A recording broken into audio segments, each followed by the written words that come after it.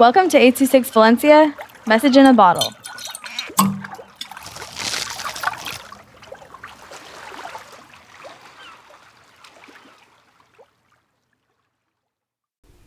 The Scary Belly Monster by Ben Miller from 826 Valencia. It's a cold, foggy night. The castle sits uncomfortably quiet on top of the hill. It's surrounded by forest and the unsettling sound of crickets chirping and owls hooting. Bam was up in the middle of the night from a scary growl coming from his belly. His mouth was dry and he had a weird taste in his mouth. The monster that lives in his belly is upset. He demands candy.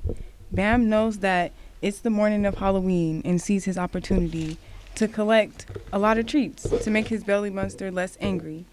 Dressed in his scariest clown fit, he leaves the castle and heads to town. It's a long walk down the hill to get to the other houses. While the belly monster gets more and more angry, Bam is starting to feel uncomfortable and starts running to get to the candy faster. He finally reaches the door of the first house. By that time, Bam is really angry about the belly monster demanding candy. The door opens and the elderly lady looks Bam right in the eyes. Bam looks really scary and angry in his scary clown costume. He screams at the lady, demanding treats. Shocked and frightened, the lady slams the door in his face and doesn't give Bam any candy. Bam is sad. He really didn't mean to scare the lady.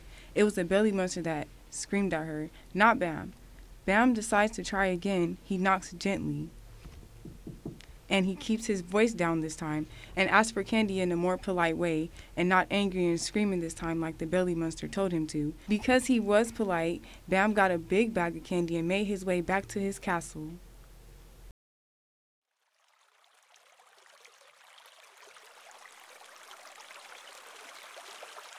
I26 Valencia is a non-profit organization dedicated to supporting under-researched students with their writing skills and to helping teachers inspire their students to write.